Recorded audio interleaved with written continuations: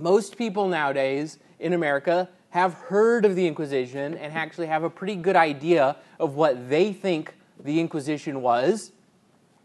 That most people they know full well, so they think that the Inquisition was a time when you had these trials led by these brutal and fanatical churchmen who maimed and killed and tortured all under the authority of the Catholic Church. And this is an image that people that have little love for the Catholic Church are always willing to bring out very quickly. You see it, watch a debate between a Christian and a non-Christian. The two clubs they always bring out to try to beat the Christian over the head with, especially if they're Catholic, are the Crusades and the Inquisition. Last week we covered the Crusades. And like I said, if you weren't here, you can always go back and listen on our podcast. And so this week we'll be turning to the other club, the Inquisition. Now, in order to fully understand the Inquisition, tonight we're going to go over sort of four main, I guess you could divide it as 3 or 4 main parts. And that is what most people think of with the Inquisition. They always think of something, particularly the Spanish Inquisition. And the Spanish Inquisition is fundamentally, not fundamentally, but there's a difference between the Spanish Inquisition and what was called, or is called commonly, the Medieval Inquisition. And so we're going to focus on get to the Spanish Inquisition, because that's what most people think of when they get their image that they have of the Inquisition. They're always thinking of the Spanish Inquisition. But in order to properly understand the Inquisition, we're going to start by talking about the Medieval Inquisition. So when I say we're going to go through 3 or 4 parts, what I mean by that is we're going to start by talking about the Medieval Inquisition, and then from there we're going to move to talking about the Spanish Inquisition, and then at the end what I would like to do is go through the 2 most famous sort of cases before the Inquisition. Neither of them are in Spain, they're actually in Rome. That is of Giordano Bruno and Galileo, which are usually the 2 cases that people try to bring up to attack the Catholic Church. So we will talk about those as well at the end. Now, in order to properly, like I said, to understand the Spanish Inquisition, you have to go back to the Medieval Inquisition. And whenever you are studying anything, whether it's scripture or a book or history, you always have to go back and start with the context, the general picture, if you want to actually get an accurate image. So it's important to remember that the medieval world, and by the medieval world, it's sort of a lot of the phrases we use to refer to, quote, the Middle Ages, the medieval world, they're sort of biased phrases to begin with. But what I mean by the medieval world is the time when you got the knights with the swords and all the things that people mean by medieval. So we're going to be starting actually around in the 1100s. That the medieval world was not the modern world. That it was a very different worldview. People lived very different lifestyles. We have a tendency to practice what's called sort of presentism, that when we look at different times and different places to try to look through it through our current worldview and lens and judge them by the standards of today rather than the standards of the time.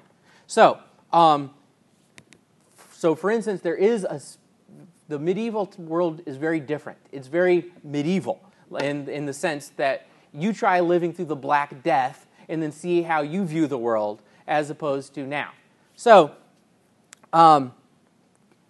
for that medieval worldview, which is very different than the modern one, that religion to them, people living in the Middle Ages, wasn't something you just did on Sunday. It wasn't that you just go to Mass and there's your religious life and then you completely separate it from the rest of your life. Rather, religion permeated all aspects of life. It was important to the bedrock of science. It was the foundation of philosophy. It was what provided identity to the community. There's a reason why you didn't have to celebrate civic holidays. You had religious holidays. The community, what bound them all together was their religion.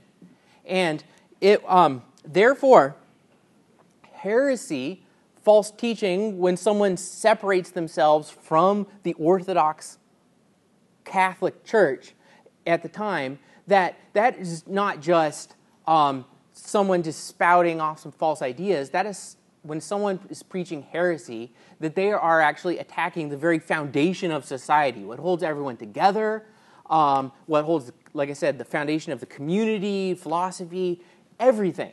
So that's why it was thought that a heretic not only endangered himself, he endangered and tore apart the whole fabric of community. And it wasn't just the medieval Christians that thought this, that the idea of sort of universal religious toleration is a uniquely modern and uniquely Western idea. That every civilization throughout history that has not practiced this idea, this new modern idea of religious toleration. That religion and society, that's what they were intricately tied. This is true of the Roman Empire, it's true of going back to the ancient Chinese, it's true of Islam, it was true of Middle Ages, sort of a universal idea. Now,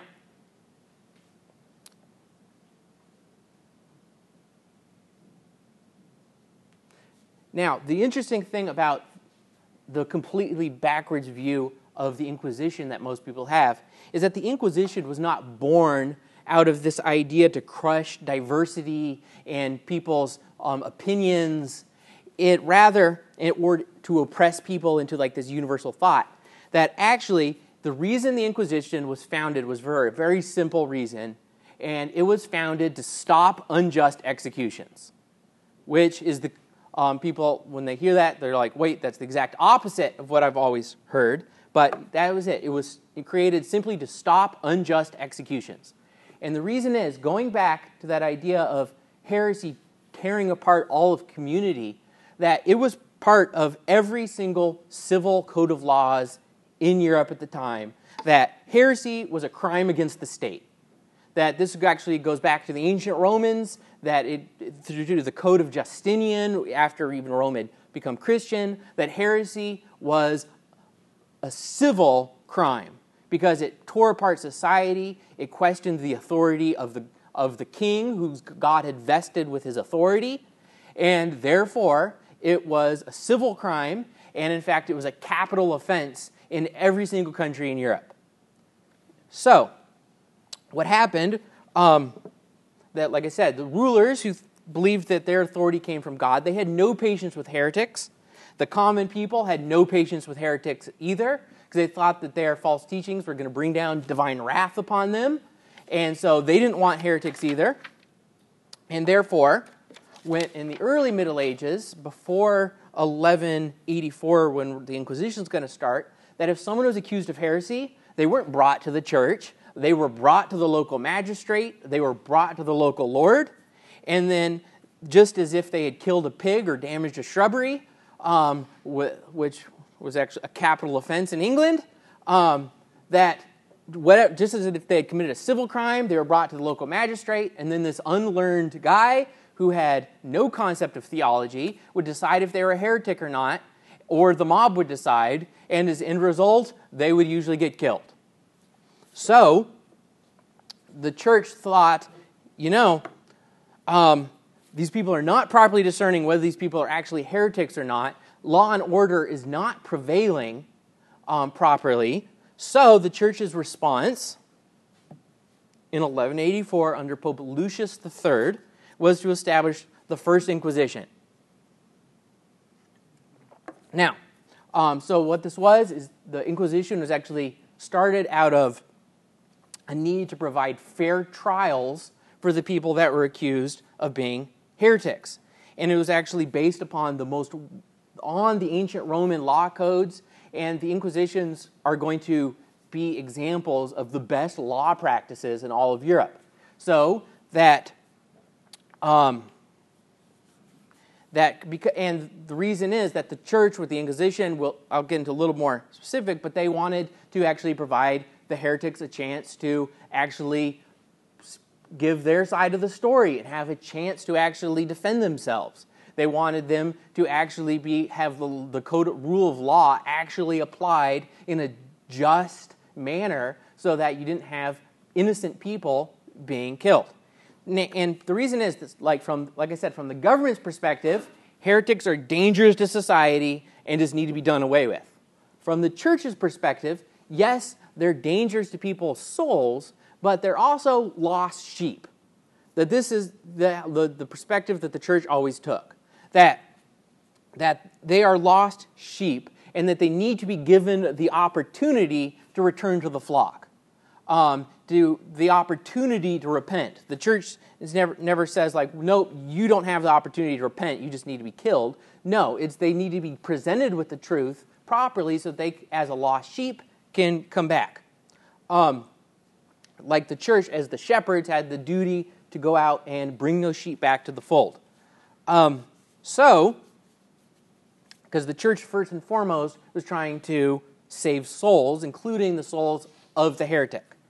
And so the Inquisition had actually provided a means of escape for the heretic, because before, if you're a heretic, you're brought to the king says you're a heretic, he kills you.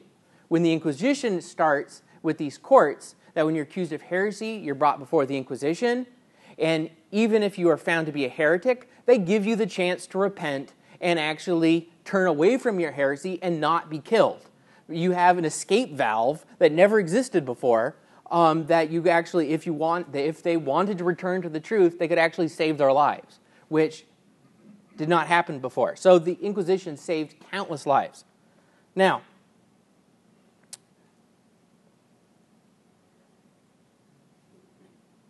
and actually one of the great things about the Inquisition is we have, and this is something that scholars do not really debate about what the Inquisition was, if it was good, if it was bad. True academics. And the reason was, or that there is not really an open debate, is because the Inquisition kept meticulous records of everything. They had like the earliest cases of court reporting. Actually, most of our legal system is descended from the Inquisition. And even our idea of an inquest it just is the same word as an inquisition. So they kept meticulous records, which still exist. So scholars have been able to go back. They can read exactly what happened. They know what happened. And there's sort of a complete separation between the scholars that actually know what happened, the historians, and the public opinion of what people think happened, just like there is with the Crusades, but the two go completely past each other. So anyway, that most people that were brought before the Inquisition were acquitted or had their sentence suspended if the king had already suspended or had already passed a sentence. And the biggest complaint that the monarchs had about the Inquisition always was that they were too lenient. And if they were found guilty of grave error, they were given a chance to confess their sins, to do penance, and return to the body of Christ. That they were given a second chance. Now,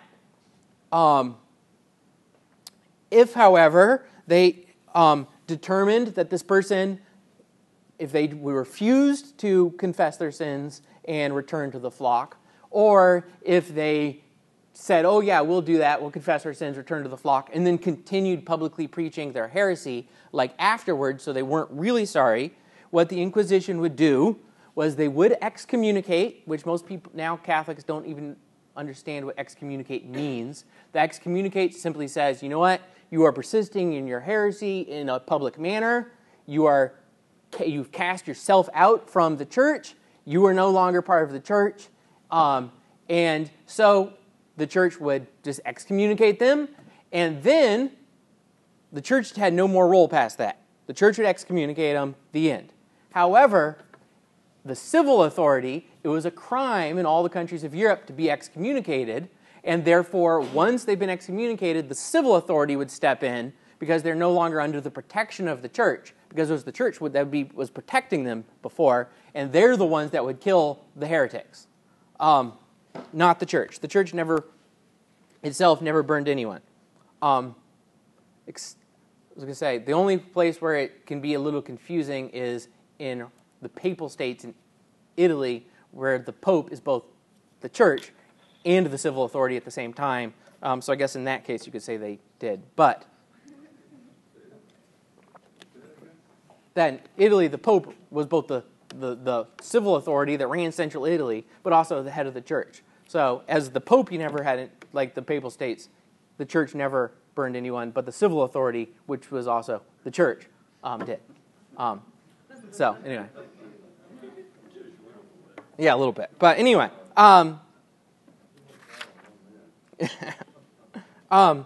Anyway, but the simple fact is the medieval Inquisition saved countless thousands of lives.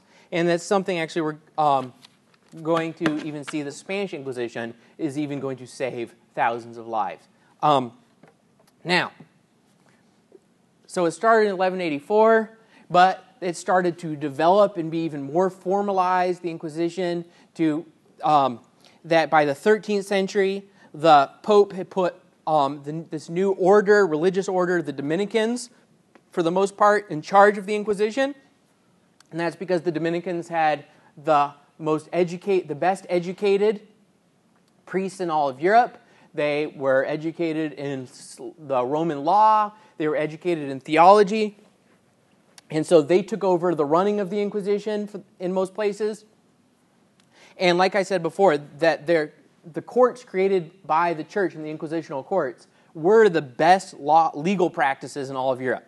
Now, as the 14th century, the 1300s sort of came in, that there was something that happened in Europe, and that is that the authority of the Pope started to diminish because the medieval Inquisition was under the authority of the Pope.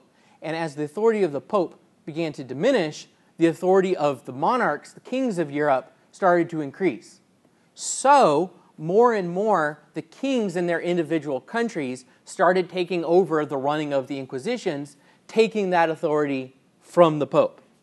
And the reason was that they thought they said, hey, we are Catholic, we are Christian, we care about the souls and well-being of our people, and we think we have a better, boots on the ground understanding of what's going on in our country than the Pope, so we think we can handle it a little bit better. That's what their justification was. Now, and they also thought that the church was just a little too lenient in their dealing with the heretics. Now, the amazing thing is that despite all the prospect of abuse of the state running the Inquisitions, that for the most part, the monarchs of the Catholic countries actually did a very good job, and that they did a good job of making sure that their Inquisitions remained both efficient as well as merciful. It didn't just completely turn around as soon as the king started taking over. But as a result, instead of having the Inquisition, the medieval Inquisition, with only one, basically it's a bunch of courts in all the different countries, but only one system, all under the authority of the Pope, you end up with national Inquisitions. So you have a French Inquisition, you have a Spanish Inquisition, you have a Roman Inquisition, that each country has their independent inquisitions when the rise of the nation state and the authority of the king in the 1300s. So, that's the important development leading up to where the Spanish Inquisition comes from, why it's called the Spanish Inquisition, that national modifier, not just the Inquisition. See if my sound works. Nobody expects the Spanish Inquisition. All right. A little Monty Python. All right. Now, I didn't know if the sound would work or not. But anyway, so on to what most people think about that when they think of the Inquisition. But even the Spanish Inquisition, it'll have a little bit of a rocky start, and we'll go into a little more of detail. But at its height, it was actually the model Inquisition at its height, and what represented the best organized and judicious court in Europe. Like I said, with the Inquisition in general during the Middle Ages. But when most people learn about the Spanish Inquisition, like I said, they're usually shocked to find out that they didn't barbecue people by the millions. And like I said before, most people don't think of the Inquisition, they think of the Spanish Inquisition, or more correctly, what they think of the myth of the Spanish Inquisition, which we're going to get into where our understanding of the Spanish Inquisition came from, because it was part of a systematic propaganda campaign where history was rewritten to give us a picture of what the Spanish Inquisition was that was completely different than reality. Now, going back to that context idea, because the Spanish Inquisition, it actually gets formed for different reasons than the medieval Inquisition. And it's going to be sort of a slightly unique thing. And the reason is, going back all the way into like the 8th century, the 700s, Spain had been conquered by the Muslims, and all except for the top left corner, and which had remained Christian. And from that top left corner quickly started expanding, and you had or I guess it's more like an 800-year war between the Christians trying to reconquer Spain from the Muslims, and the Muslims trying to keep Spain. And it was a peninsula of constant warfare. However, the borders were constantly going back and forth. So one city might be Christian for a while, then it might be Muslim for another, controlled by the Muslims for the next 100 years, then controlled by the Christians for the next 50 years. So in practice, the average people, the Muslims and the Christians and the large Jewish population, and it wasn't that large, as in there was around 180,000 people in all of what we call Spain at the time, that the average people got along pretty well, because they never know who was going to be in charge the next 50 years or the next while. So the average people got along pretty well. So there was actually even a word for it called convivencia. I'm probably not pronouncing that right, and no Spanish speaker. But anyway, but it basically was that idea of like the people just getting along, the Muslims, the Jews, and the Christians in Spain, and which was a rarity in the Middle Ages. So, for instance, the Jews in Spain were actually treated a lot better than they were in the rest of Europe. That there is a truth that anti-Semitism has a long history in Europe. That, for instance, all the Jews were expelled out of England in 1290. They were expelled out of France in 1306. We learned about the Crusades last week, about in Germany, particularly in the Rhineland, that they were always happy to have an excuse to go around and slaughter the Jews and take their stuff. And when they were being expelled, when they were being mistreated in the other countries, where would they go? There's two places where they were always welcome: Spain and the Papal States. And so the Jews thrived in Spain in every aspect of society. They were even some of the king's top advisors. And this is important. When the Spanish Inquisition is going to start, it's going to be in the late 1400s, which we'll get to in a second. The famous Ferdinand and Isabella, the ones that sent Christopher Columbus on his merry way, that actually united Spain into a country that some of their top advisors were Jews. Like, they had a very prominent place in Spain. Now, however, that anti-Semitism that is sort of universally true about the countries of Europe did make its way into Spain in the late 1300s. So what happened was, this is to explain where the Inquisition in Spain comes from, that this mob understanding of and hatred of the Jews took over part of northeast Spain near Barcelona, and you had these mobs that were very jealous of all the wealth and the position that the Jewish population had. So they went around ransacking and telling them all that they could either be baptized or die.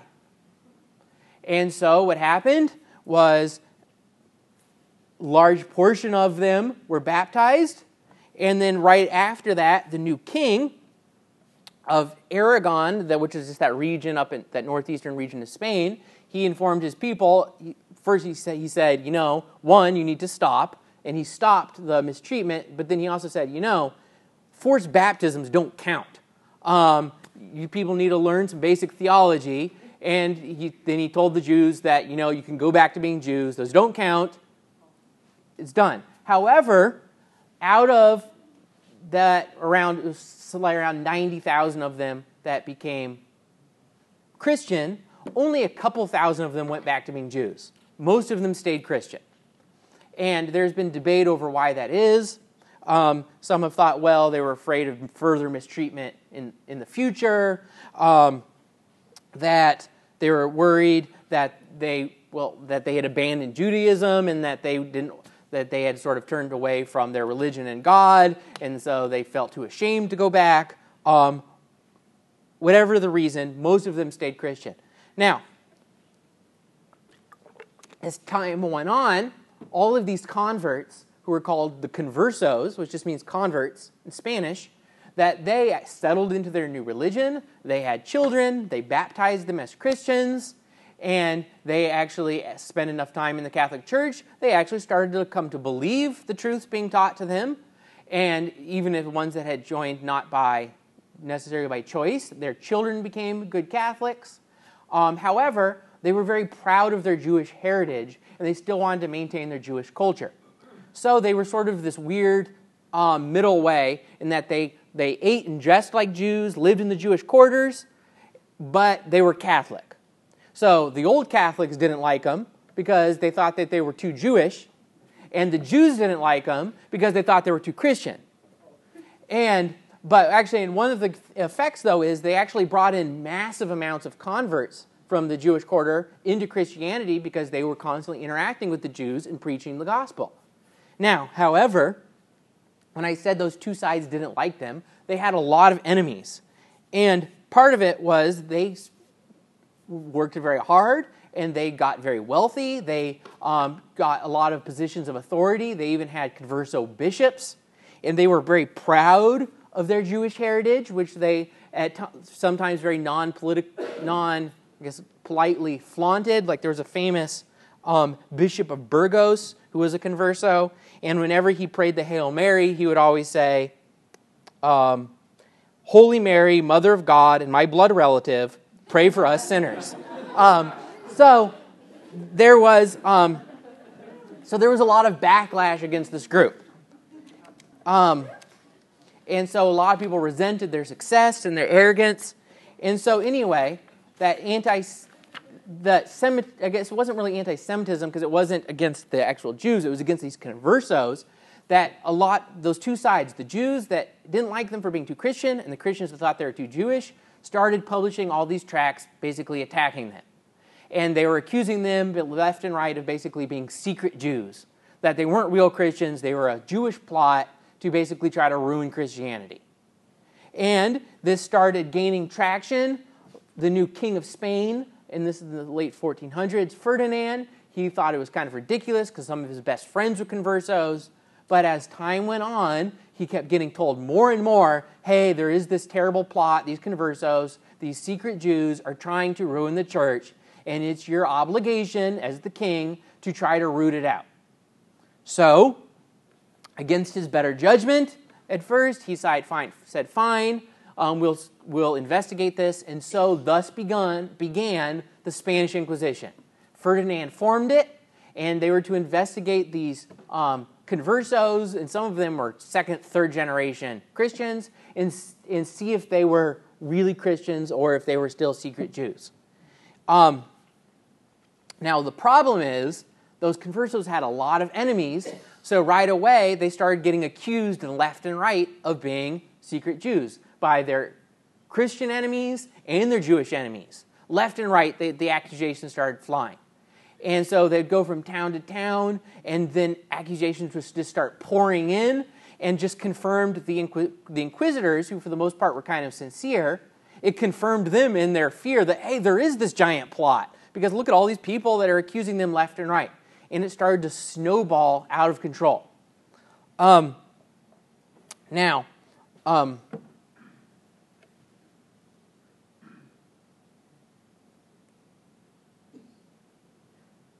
it started getting more and more as more and more accusations started coming. They started appointing more and more inquisitors. They started going more and more places. And the old Christians had nothing to fear because it was only focused on those conversos. The Jews, despite popular idea, going back, you think like Mel Brooks, that his history of the world, where he has the Inquisition and the Jews being persecuted by the Inquisition in Spain. No, the Jews were never persecuted. It was only the conversos. But anyway,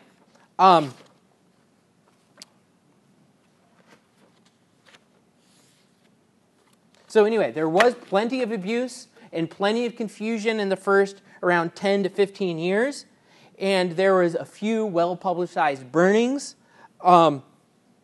and more people were being denounced. And so finally, the Pope, seeing this hysteria going on in Spain, tried to step in and put a stop to it.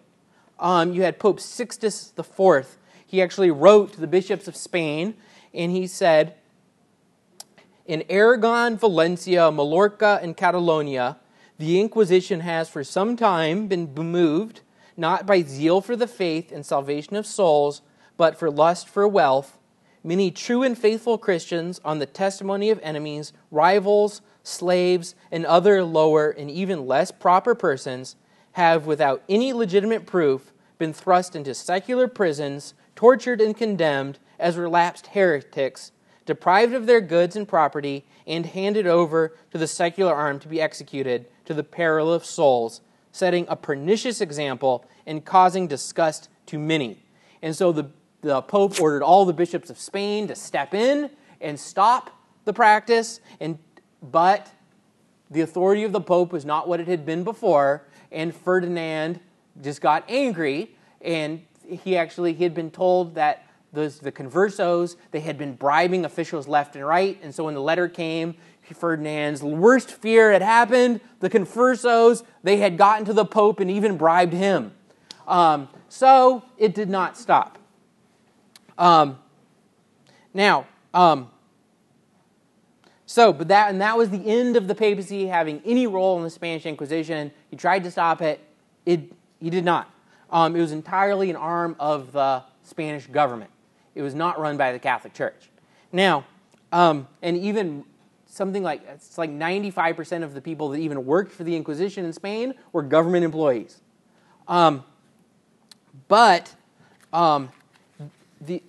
It lasted, like I said, this part lasted around 15 years. And this is the worst time of the Spanish Inquisition. Millions of people, however, were not roasted.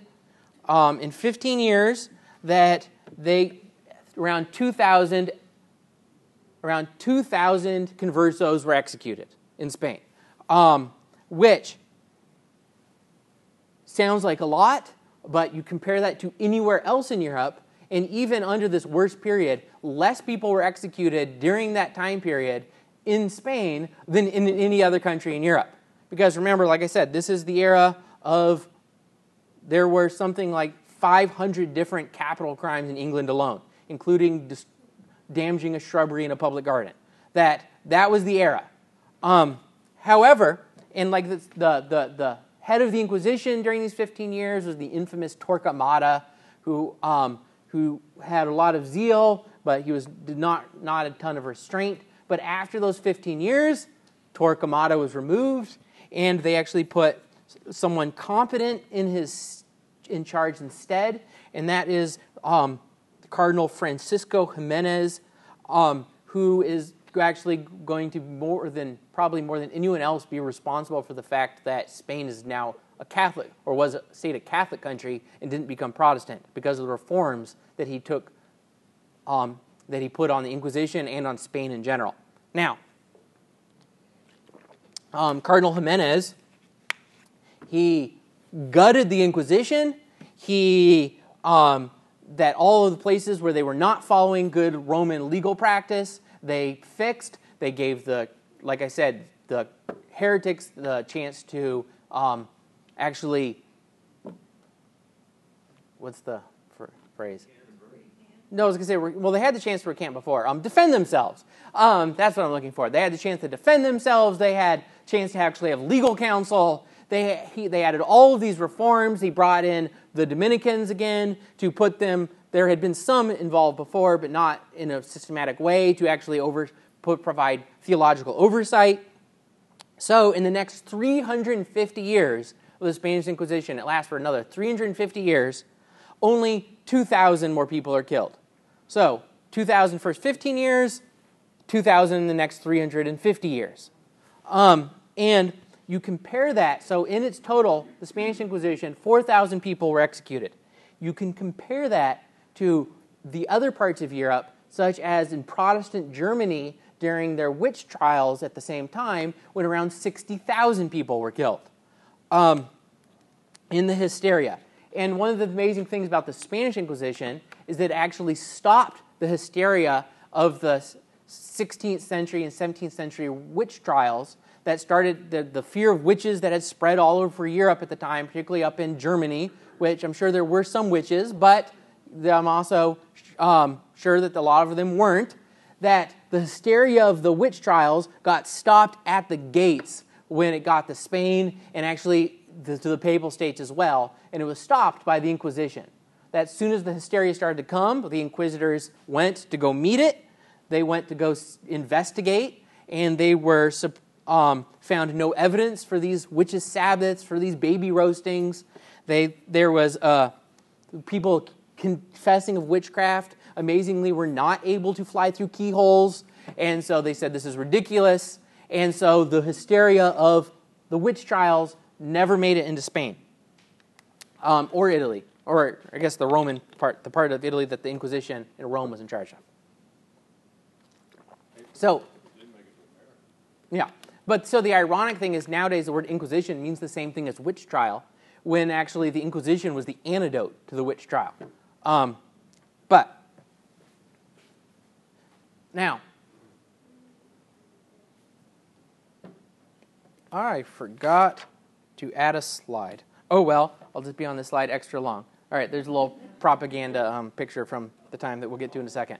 Oh, that was the tamer one. All right. Now, anyway, what about, like, for instance, the famous torture chambers of Spain, the dungeons, all of that? That as far as prisons go, the Spanish Inquisition actually had the best prisons in Europe. That there's actually examples of criminals in Spain purposely going out and trying to blaspheme in prison to get transferred to the Inquisition prisons, because they were so much better than the state prisons, even though the Inquisition was like sort of half run by the state at the time. But the Inquisition court prisons, they were a lot nicer. And as far as torture, that it's important to remember that all courts in Europe allowed for torture, every single country. But the difference is, it was not routine with the Inquisition. In only around 2% of the cases were there actually any torture applied. And they had very specific rules for torture, and by torture, usually what they would do is tie the person's hands behind their back and lift them up off the ground. And the longest that they could apply any torture was for 15 minutes. They could do it one time, and then very rarely they would do it a second time, and they were never allowed to do it a third time. But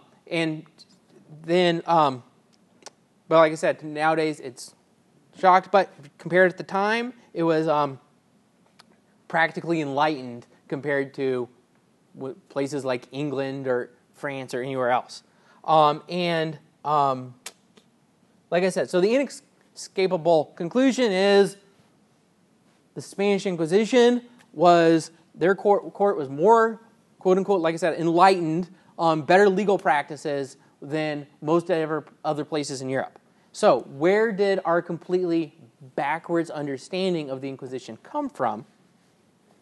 And that is that by the 16th century, the middle of the 1500s,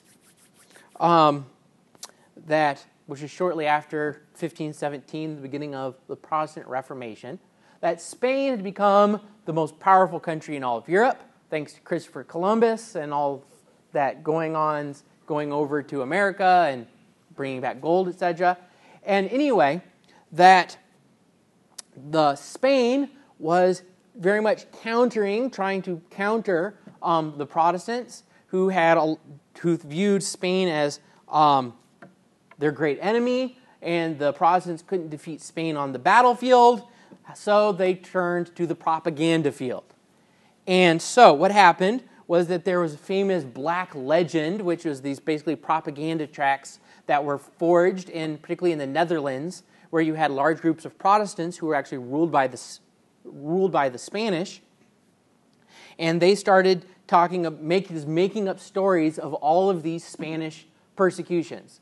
This is actually one of the third club that people always attack the Catholic Church is Spain's treatment of the natives in the Americas at the time.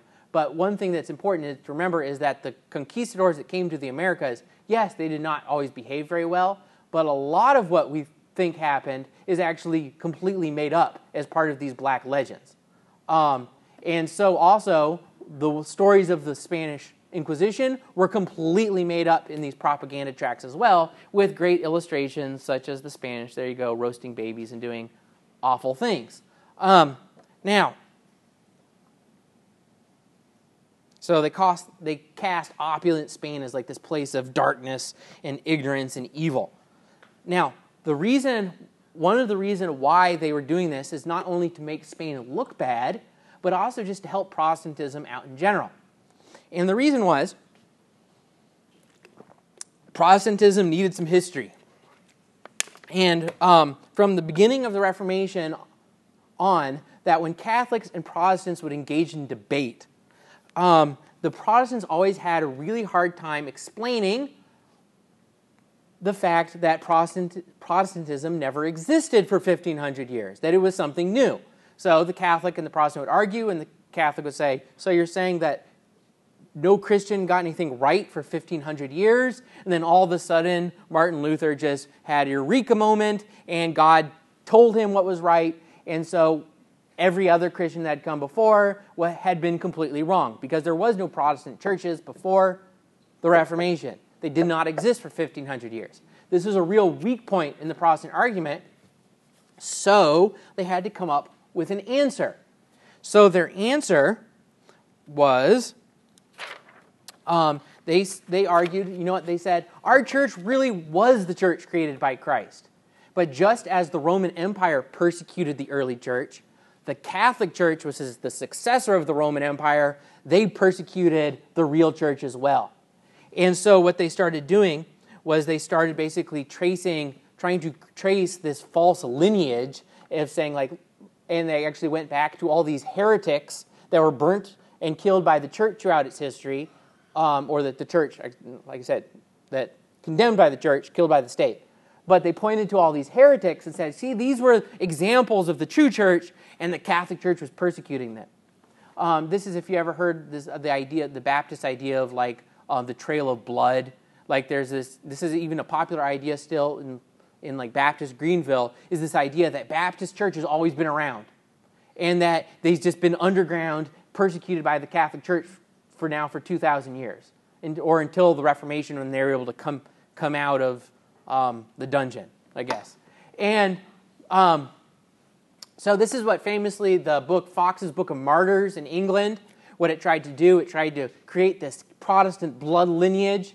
And so if you you can go to Barnes & Noble and get the Fox's Book of Martyrs and look through it. And it starts off, the first Protestants in the book are the Albigensian heretics in southern France who denied the divinity of Christ, original sin, but they conveniently made it into the book because they were killed by the Catholic Church, or condemned by the Catholic Church.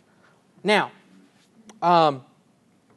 so what's the best example of the church condemning people? This boogeyman of oppression at the time, Spain and the Spanish Inquisition. So that's why it became the target of all of their propaganda, to try to show, like, see, look, this is what the church does. They persecute the true Christians, therefore trying to give legitimacy to the religion.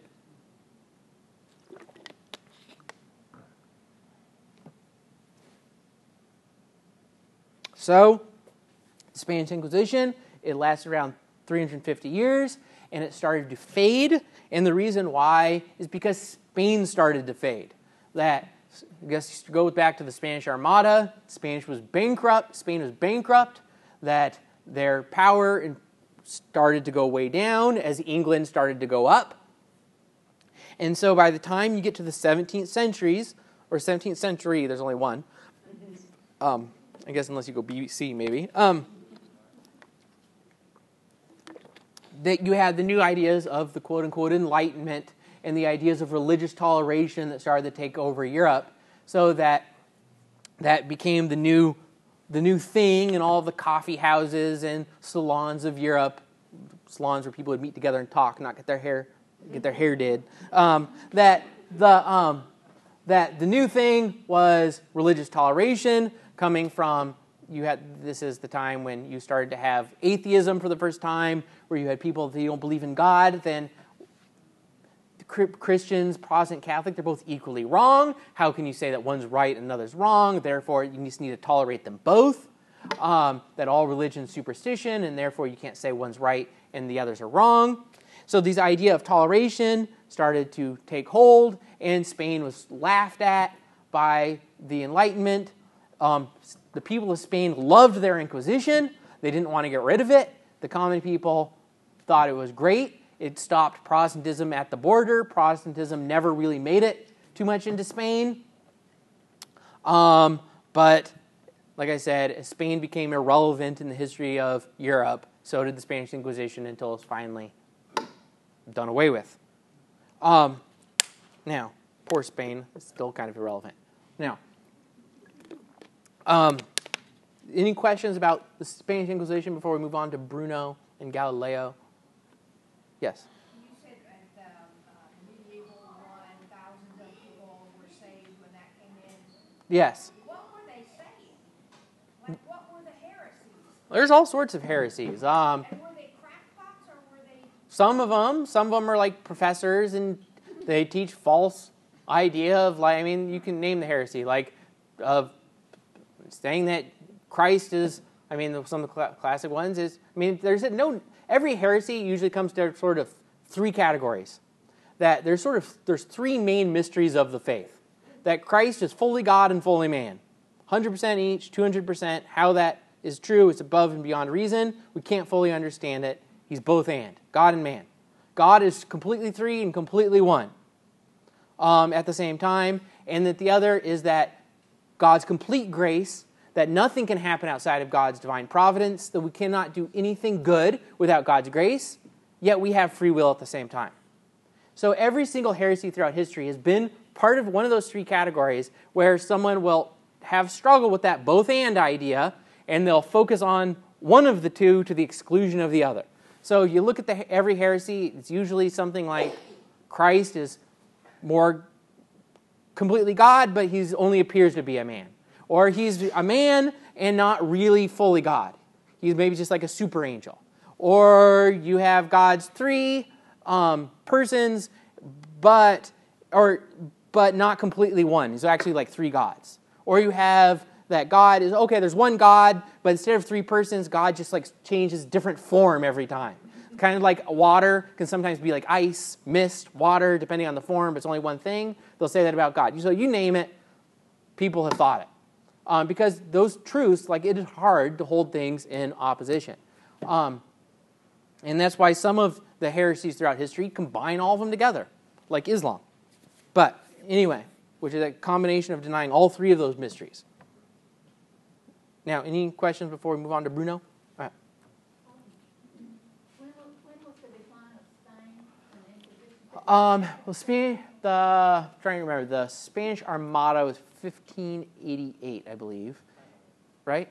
Okay, and so Spain started to go downhill from then. And by the time you get into the 1700s, Spain is no more. So it's 350 years from the end of the 1400s. So it lasted till the beginning of the 1800s. Actually, I think it stopped when Napoleon conquered Spain.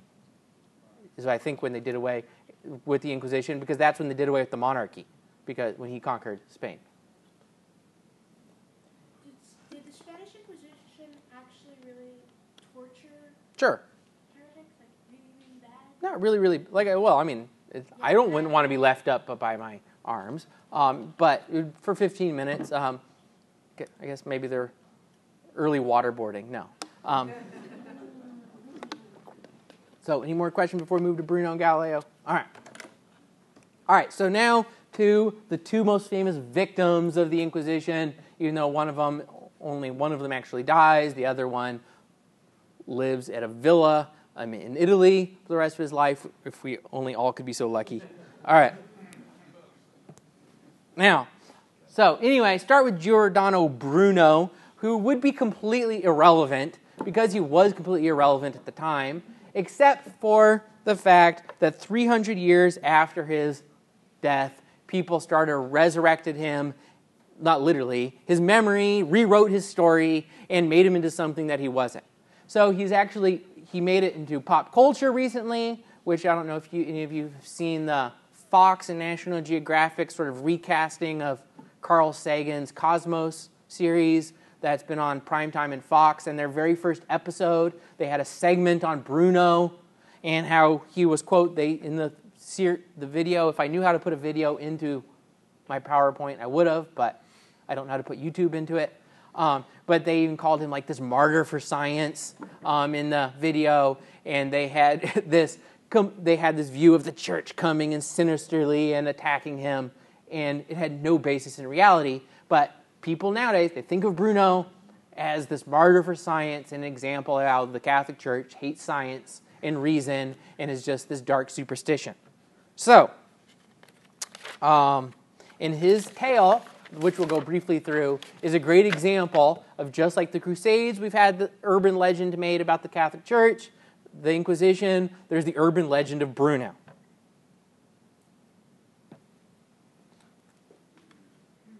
So, Bruno lived in the 1500s, born in 1548 in Italy. At the age of 18, he was already a heretic, denying the divinity of Christ and the Trinity, as well as the real presence in the Eucharist. However, he kept those opinions to himself and was ordained a Dominican priest 6 years later. And so, at age of 24, becomes a Dominican, and he started coming up with this bizarre mishmash of ideas in his philosophy that were a mix of like ancient Platonism. They had a little Protestant theology in there. He had some Hebrew mysticism. He had some Egyptian occultism. And he had his own bizarre brand of pantheism. And he sort of put them all together and got this Brunoism, which you can't really entirely define. So his main idea was that he believed that God had created an infinite amount of universes, and was always creating universes because he thought that God needed the universe and needed to keep creating just as much more than actually people needed God. God needed people in the universe. And he even thought, so he thought there's an infinite amount of universes out in outer space, these infinite little tiny universes. And so this is the only way that any idea of him having anything to do with modern science has come up, was that people said, oh yeah, well, we believe that, or we know, I guess now, that that matter is made up of little molecules and atoms and like small ideas, that he kind of believed that there was these little small things too, even though he never explained it scientifically. So that's kind of scientific, so we'll make him into a scientist. But he didn't try to explain anything scientifically. And frankly, the reason a lot of his beliefs sound like mumbo-jumbo is they are mumbo-jumbo. Nobody at the time took him particularly seriously. And actually, even after his death, nobody read him. And the people that did, nobody understood him. And the only reason that he had any fame at the time was he actually had some really good mnemonic devices where he had some tricks for memory that sort of got him fame for like teaching people how to remember stuff.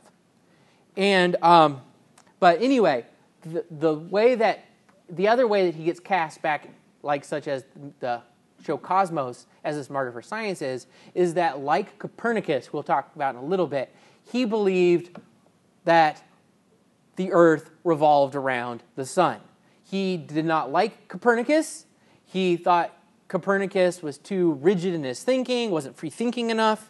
And so Bruno never did real science. He just thought that the earth revolved around the sun. How the amazing thing is, though, he's never going to get condemned for thinking that the earth revolves around the sun. It never comes into any of the trouble he gets into with the church. That's just sort of a side issue. So anyway, he was a Dominican for 10 years, and then realizing that he had been teaching heresy left and right, and seeing the way the wind was blowing, he decided, it was probably a good idea to leave Catholic Italy, and also, I don't like being a Dominican anymore, so he decided to leave the Dominican order, leave the priesthood, and he fled Italy and went to go live in Geneva, the city of John Calvin, over in Switzerland. Because he thought for a second, I think I'm Calvinist, so he went to Geneva and became a Calvinist. However, in less than a, no, in, in, I don't know how long he was there, but very shortly afterwards, he managed to insult the leaders of Geneva, which was the Protestant police state at the time, and easy to run afoul, particularly someone such as Bruno. And so he got, actually, I forgot to mention, he got excommunicated by the Catholic Church. Then he got excommunicated by the Calvinists, so he fled Geneva, now that he's been excommunicated twice by the Catholics and the Calvinists. He went to Paris, where he actually worked for the king there for a little bit, teaching him those memory tricks. But then there was a new king who was actually persecuting Calvinists and heretics, the Huguenots in France, and he decided that, Paris might not be a good place for an excommunicated ex-Dominican. Maybe he needed to get out of here. So he fled to Queen Elizabeth's England, where he, in a rare example of, I forgot to mention the fact while in Paris, he had completely abandoned his vows of, since he had already abandoned his vows of obedience, that's where he'd abandoned his other vows as well, including chastity, and started pursuing women with, good Shakespearean reference, with a Falstaffian gusto. However, he goes to England, where he went to Oxford, and his first time in Oxford, he was there, his first trip, he had a big debate, and he got laughed off the stage. And so he said, well, enough of England. And so he went to Germany to become a Lutheran. And he started teaching at a Lutheran college there before he got excommunicated by the Lutherans. And so he went back to Italy for some reason, to the city of Venice, where he was teaching his memory tricks again to a nobleman living in Venice, even though they didn't actually have real nobles in Venice, but that's another story. But anyway, he's teaching his memory tricks to a rich guy in Venice, but thanks to Bruno's unseemly attention towards the guy's wife, the guy condemned or turned Bruno over to the Inquisition in Venice, and they brought him up on trial. And so you have this renegade priest who had abandoned his vows, who had become a priest despite the fact he didn't believe in God or divinity of Christ, and had been teaching heresy and blasphemy for years.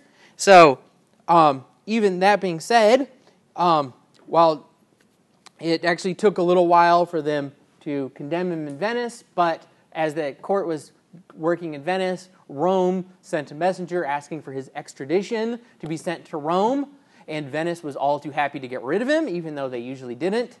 So he was sent to Rome, and showing the slow workings of the Inquisition and how they gave everybody fair trials, even Bruno, that his trial lasted 7 years. They gave 7 years of allowing him to talk, to hear him out. At first he tried to say, I was just joking about all of this, and I didn't really mean it, and they were not that stupid, and so he quickly said, you know what, I wasn't joking, and he became very obstinate, and he said, you don't really have any authority over me anyway. So finally, they condemned him, they turned him over to the state, and he was burnt at the stake in 1600. Now, thus would have ended the sad affair of Giordano Bruno, as Cardinal Sodano, the former Secretary of State, said in 2000. It was a sad affair. That's really the best that can be said of it. And he died not as a scientist, not for any scientific beliefs, not because he had believed in the Copernican system, which the church hadn't even condemned at the time when he lived, but because of the fact he was an obstinate, excommunicated heretic, and who had embraced every passing fancy from reincarnation to divinization. And so anyway, he passed out of history for 300 years. Nobody cared about Bruno. Until the late 1800s, when Italy was becoming a country, and there was huge waves of anti-clericalism because all these new nationalists in Italy saw the Pope standing in the way of nationalism and the church standing in the way. So there was a bunch of anti-clerical movements going on in Italy. So when Italy was founded by conquering the Papal States and eventually conquering Rome itself from the Pope, that what had happened was the anti-clericalism continued, and so finally you had all these anti-Catholic students who one of them read about Bruno in some history book somewhere, and even though none of them had ever read Bruno, and other ones, when they tried to read him, it didn't make any sense. They decided, hey, the church condemned this guy, let's build a statue of him in Rome in the Campo di Fiore, where he was burned, as basically a way of sticking it to the Pope. They didn't have any money, so they started asking for donations from every anti-Catholic in Europe, and so the donations flowed in, even from the likes of Victor Hugo, and they put up the statue. They had a giant ceremony with 2,000 people where they announced that the date of religion of reason is now established, and within a generation, Italy was fascist. Now, so thus ended Bruno, and he was reinvented as this martyr of science. All right, going kind of quick. All right. Oh, that was supposed to be that slide. That's from the Fox, where at the end they try to get him to repent, and he turns away with an obstinate look from Jesus. All right. Yes, sir. Two questions. One, did they have telescopes in Bruno's era? And No. Wasn't he obviously right about the universe? Sure. Yeah. But that didn't have anything to do with any of the reasons he went before the Inquisition. They never even talked about that. Well, how did he come to the conclusion that there were people? infinite amounts of... Well, he wasn't right about the infinite amount of universes. He was only right about the sun going around the Earth. The Earth going around the sun. But frankly, that actually went all the way back to Pythagoras, who believed that too. That people had thought that for a long time. But the problem is, and this is something we're going to get into now, is that the science of the day didn't support the heliocentric theory of the universe. The science of the day was actually more supported the geocentric, as well as common sense. That nobody proved the heliocentric theory until Johannes Kepler, later on even at post-Galileo. And this actually was going to get Galileo into trouble, is he never proved anything. Now, all right, on to Galileo. So Galileo starts with Copernicus, that people, and this has this idea, you learn this in school, the geocentric theory of the universe, or solar system, not the universe, and the heliocentric. Does the Earth revolve around the sun, or does the sun revolve around the Earth? That up until this time, most people throughout Europe had adopted the Aristotelian view that the Earth is at the center, then the planets and the sun move in perfect circles, and the stars are fixed. That is how they viewed the world. That is actually the data that had been gathered for 2,000 years had confirmed that, as well as common sense and scripture. That was the common accepted view of science by everyone in Europe. There was a few people here and there that thought, no, the sun was the center. Copernicus, who was a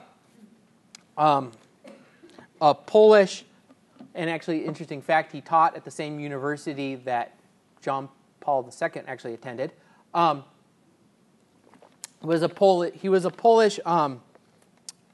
wasn't a priest. He was in minor orders. He was a canon, though. He basically was like a subdeacon, which doesn't exist anymore. And an amateur scientist. And anyway, he's the one that's given the credit usually for this idea of the sun being at the center of the Earth, of the solar system.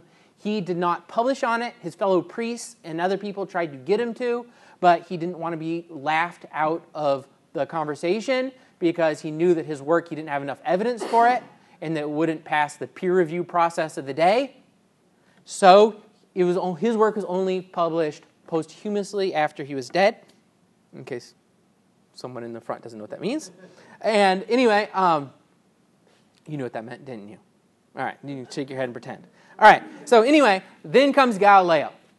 That Galileo was a little bit after Bruno when he lived, and I forgot to put the exact date. Well, Bruno died in 1600. Galileo invents his telescope in 1616, so it was just slightly after. So anyway, Galileo became convinced of Copernicus's theory, despite it not having scientific evidence behind it.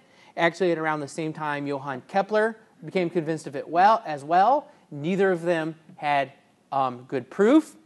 And Galileo, he's going to be a very complex person who's going to be a brilliant scientist, but he also had an incredible ego that thought himself smarter than everybody, including at the time the greatest astronomer of the age, Tycho Brahe, up in Denmark, who, as an interesting side note, had a metal nose because his nose had gotten. If you ever want to read the most interesting biography in the world, look up anything on Tycho Brahe with his metal nose and his pet reindeer, who finally died after falling down a flight of stairs after drinking too much beer. Now, and was the wealthiest man in all of Europe. Now, anyway,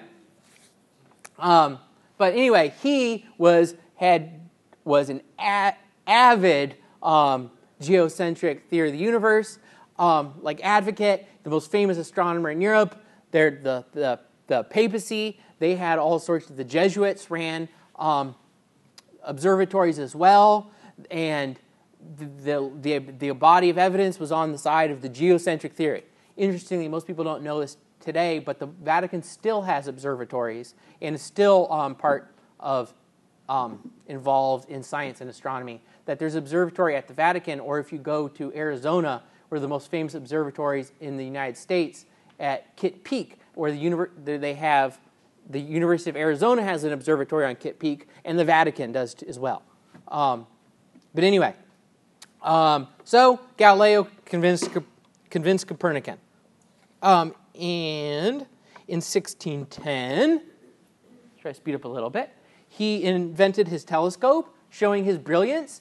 He did not the first person to come up with the telescope. He heard about someone in Northern Europe coming up with the telescope, and in one night of sitting and thinking about how the guy must have done it, he invented his own. So he's a smart guy. And he started finding things with his telescope that did break some holes in that Aristotelian understanding of the universe, like the fact the stars are actually moving, seeing that they're not perfect orbs, the planets, seeing the craters in the moon, stuff that you couldn't see before. And his findings were warmly received by the Vatican and Pope Paul V. And however, he got a little bit of evidence that helped justify his Copernican theory, but not enough to prove it. However, instead of continuing to actually do science and investigate, he decided that he thought he had enough to completely prove it, and he was just going to go on the offensive and dedicate the rest of his life to convincing people that the heliocentric theory is the right one. So, in his effort to cram Copernicanism down the throat of all of his fellow scientists, though, he's going to completely get rid of any goodwill that anybody had to him, because even though he's going to be right in the end, he's going to be so obnoxious in how he goes about it that nobody's going to like him, whether from the other scientists to the church. So, the church actually at first graciously offered to consider the Copernican model.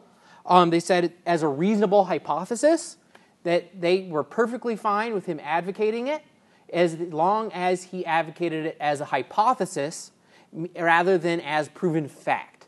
Because it was not proven fact. It's kind of like, like global warming today. It's a hypothesis. There is no proof. It's not a proven fact. There's conjecture, but he wanted to get rid of the whole scientific method and just accept it as proven fact because he's smarter than everyone else and they should accept his word on it, rather than actually following the rigorous scientific process. So, he never, however, actually came up with any more evidence to support his theory, and so he's just started left and right picking fights with other scientists, arguing not that it was a hypothesis, but this is a proven fact and any dummy should be able to see so. Now, where he gets into trouble, is one, not arguing that it's a hypothesis, but arguing that it's proven fact, but when he ventures from science into theology. And the reason is that the Bible does have some passages which make it sound as if the Earth is at the center of the solar system, when it talks about the sun standing still in Joshua, for instance. And it was, so the church, how they read the Bible at the time, because they didn't have any reason to not take those passages literally yet, that they were not, until it was proven, they weren't just going to change their reading of Scripture. So when he starts saying, well, you know what, like this is a proven fact, even though it's not, and here's how you can reread the Bible. So he gave the church, he said, here's a better way to read the Bible. But the problem was how he told the church to read the Bible was heretical. He said, like it's a Bible, it's all like allegory anyway. It's not being literal pretty much anywhere. And the church stepped back and said, like, excuse me, there's a lot of hubris from someone who has no training in theology to start telling the church how to read the Bible. So he was brought up before the Roman Inquisition, who mercifully acquitted him twice. They said, no, like, just stop talking. You need to stop talking about the Bible, but you can go back to your science and just stay out of things you don't know about. Now, finally, he kept coming back. He kept doing the same thing again, though, and he kept, against the church's wishes, saying it's proven fact, not a hypothesis. So finally, he was brought once again before the Roman Inquisition, who at the time was led by Saint Robert Bellarmine, the famous Jesuit. And Robert Bellarmine basically told him at this time, all right, you need to either put up or shut up.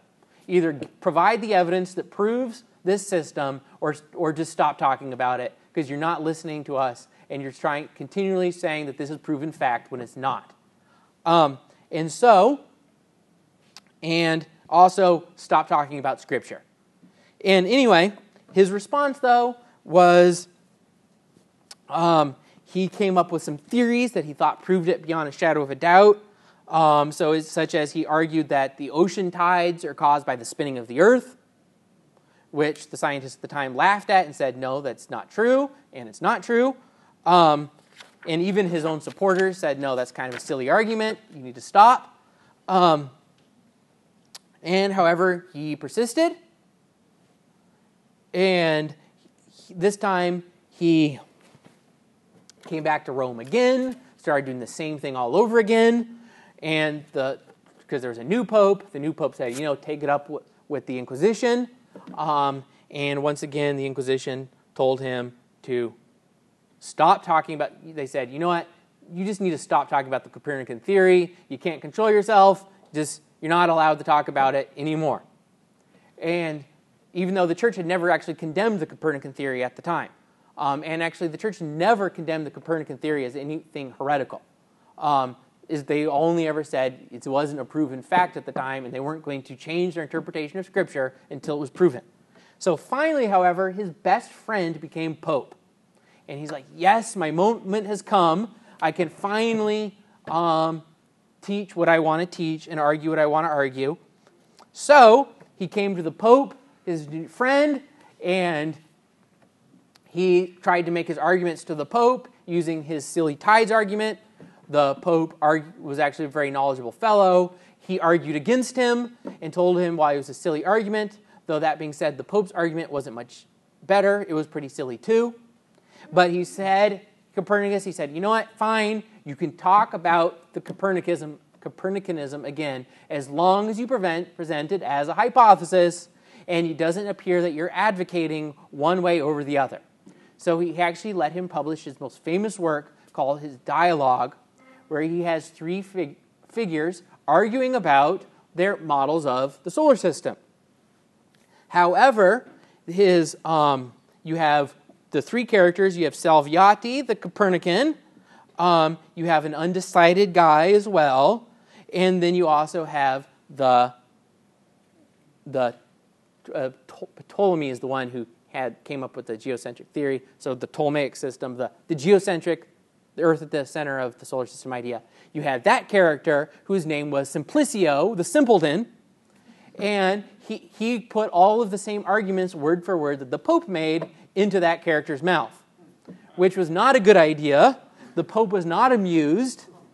And so, finally, Galileo, as an old man, he's not an old man in that picture, but whatever. I guess that's the limit of Google Images. As an old man, was brought back before the Inquisition. And he was treated actually very well. He had his own luxurious apartment at the Vatican with his own private valet. Sounds like something from Downton Abbey, which, I mean, who wouldn't want their own private valet? Overlooking the Vatican gardens. And anyway, and he tried a peculiar tactic in his trial this time, and he argued that he was never a Copernican to begin with, and that he tried to argue that he had never argued this, that's not what he meant. So sorry, the church was not, to be like with Bruno, was not convinced by this fact, and so they condemned him not of heresy, but as being vehemently suspected of heresy. Meaning, we can't prove that you're a heretic, but we suspect you're a heretic, and besides that, you're just kind of obnoxious. So, he was condemned. He was not sentenced to death. He was told to renounce his theory and go live out the rest of his days on a pleasant country estate near Florence. Like I said, if only we all could be so lucky. However, his exile, I guess, did do him some good, and he actually continued to do scientific experiments. The church even let him still publish, just was sort of a wink and a nod. They didn't. He actually his greatest work, his discourses on two sciences, he published after he's in his house arrest. I guess it's kind of like when, his house arrest sounds around as bad as Barry Bonds' house arrest 2 years ago in his 14,000 square foot mansion. But anyway, so he finally died at the ripe old age of 77 in 1642. And as the philosopher Alfred North Whitehead wrote, in a generation which saw the 30 Years' War and remembered Alva in the Netherlands, the worst that happened to men of science was that Galileo suffered an honorable detention and a mild reproof before dying peacefully in his bed. And there you go, as Paul Harvey would say, that's the rest of the story. All right. So does anyone have any Bruno or Galileo questions? Or I guess you can go back to Inquisition. Questions in general.